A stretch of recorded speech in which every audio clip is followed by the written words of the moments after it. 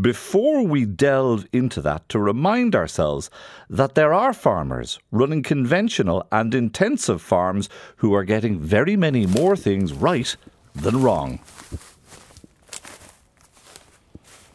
When you look at the Slieve blooms, they're not the most impressive set of hills in the country, but when you're up on top of them, on a clear day like today, looking out over what feels like the whole country, it's one of the most spectacular places to be. And from here, I can see down into the farm of Farming for Nature ambassador Bruce Thompson.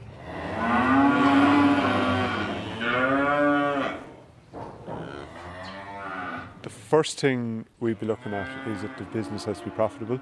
A successful business will expand our calving rates and our conversion of grass into kilograms of milk solids. Bruce is milking 300 cows. The title Farming for Nature ambassador might suggest to you that he's some kind of a hobby farmer, but this farm is first and foremost a profitable business. You know, we're pushing on the parameters that way as best we can, but not ignoring the impact that we're having on the environment. A healthy portion of the profit and spare time from the business has, though, been reinvested in nature, with results that you can see left behind in the animal tracks all over the farm. There's a pine marten footprint. Uh-huh. That's a fox. Right on top of it, yeah. Yeah. Deer. Yeah. And you see that one? What is that? That's my dog. Bruce is famous in farming circles for his experiments with dung beetles. They take a waste product that is full of nutrients, carbon, and full of parasites. They sterilise the parasites and put the nutrients into the soil at the roots of the grass, where it becomes a valuable product. And then their final useful service is to enter the food chain at the bottom of the pyramid.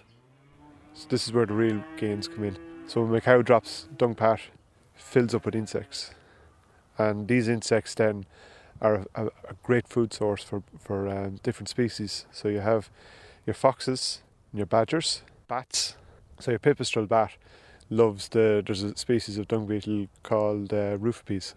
And then other birds, so your songbirds, coal tits in particular. When you realise what's going on, you come out to a paddock in the summertime 3 days after it was grazed, and you would see the coal tits swooping around. It's food for the plants and food for biodiversity at the same time, ecology. When people who have issues with farming look at a farm like yours and they say, oh, that's a green desert, how does that make you feel, given the amount of thought that you're putting into what goes on here? I don't really listen to him, to be honest, Philip. I've given up on it. It's a very small number of people that are doing it. Know your own worth so that you don't really have to pay too much attention to the critics. Yeah, pick your own goals, isn't that it? The ice on the tracks crisscrossing the farm is thick. As we walk, Bruce points out the cattle-proof tree guards around the saplings all along the roadway. Here's my tree guards. As you can see, there's a line that goes the whole way down to the forestry of trees. Yeah. These allow us to put a tree anywhere on the farm. I trialled them last year. I'm very impressed with them. Describe it. It's like a piece of mesh that has barbs sticking out of it, and it's coiled around the tree. So it gives the tree room to grow inside it, but the cows will not touch it.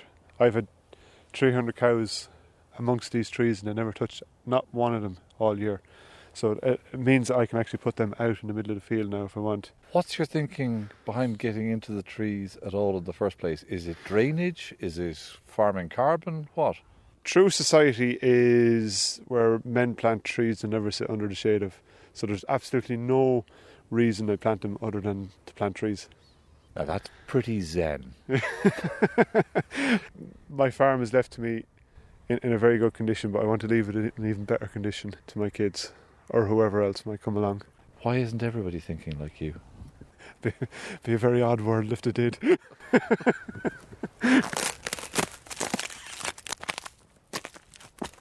We've a pond here, and the far side of the forestry we've plans to put in another bigger one.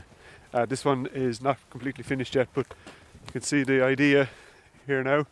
Split level pond as well. Split level, yeah. Sure, anyone could build a level one. Yeah. What are you hoping is going to be the benefit? So in the first part here, we're going to put in pampas grass and sedge. Currently, it takes the water off of the roof of the sheds and clean yards. So it's to absolutely remove any possibility of anything ever getting into a waterway. As well, fish are going into this side. Right. And then we're going to put plants all around it. So it's, I believe that a pond puts a huge positive impact on biodiversity. So that's, look, if I thought a little small area like that was going to do that, then I couldn't not do it.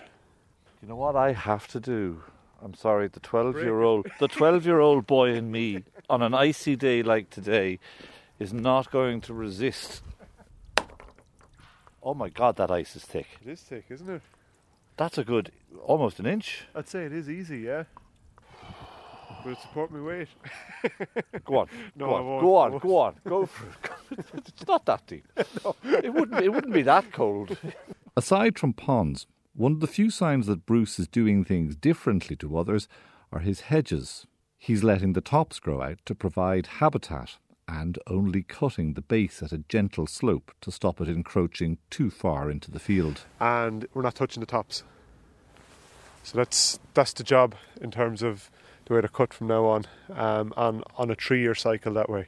Was it a major psychological break with the way that you had been farming in the past and the look of the farm in the past? Because people like a nice, neat-looking hedge, and this looks a little bit more scraggly. We're working on it. I'm talking to my psychiatrist about it. We used to get compliments on the way the farm looked. People driving by the road would say, your farm's looking very well after you get the hedges cut. I haven't gotten that now in a while. But you knew what the impact of those neatly trimmed hedges was. Well, I didn't then, to be honest. When you're, in that psyche, you just think there's enough room for nature somewhere else. But there's not. We know that now. So look, I know. I admire different things going on the farm now. You're looking at things like solitary bees. They're things like you'd never have, until recently, didn't know they existed. And seeing birds, particularly going into bird boxes that would have been put up, you're impacting positively then.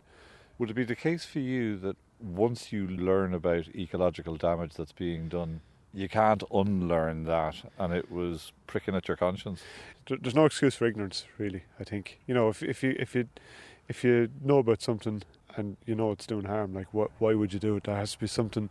There's a different psychological problem there, I think. If you're knowingly doing harm for something and not benefiting, so it isn't impacting me.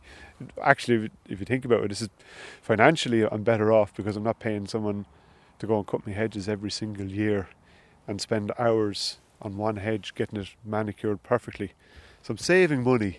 There's also less noise in your head, isn't there, then, because you don't have to wrestle with that, I'm continuing to do something that I know is causing harm. Yeah, well, I'm not having that argument with myself. Yeah. Less money on the therapy. Exactly, less money on the therapy, yeah.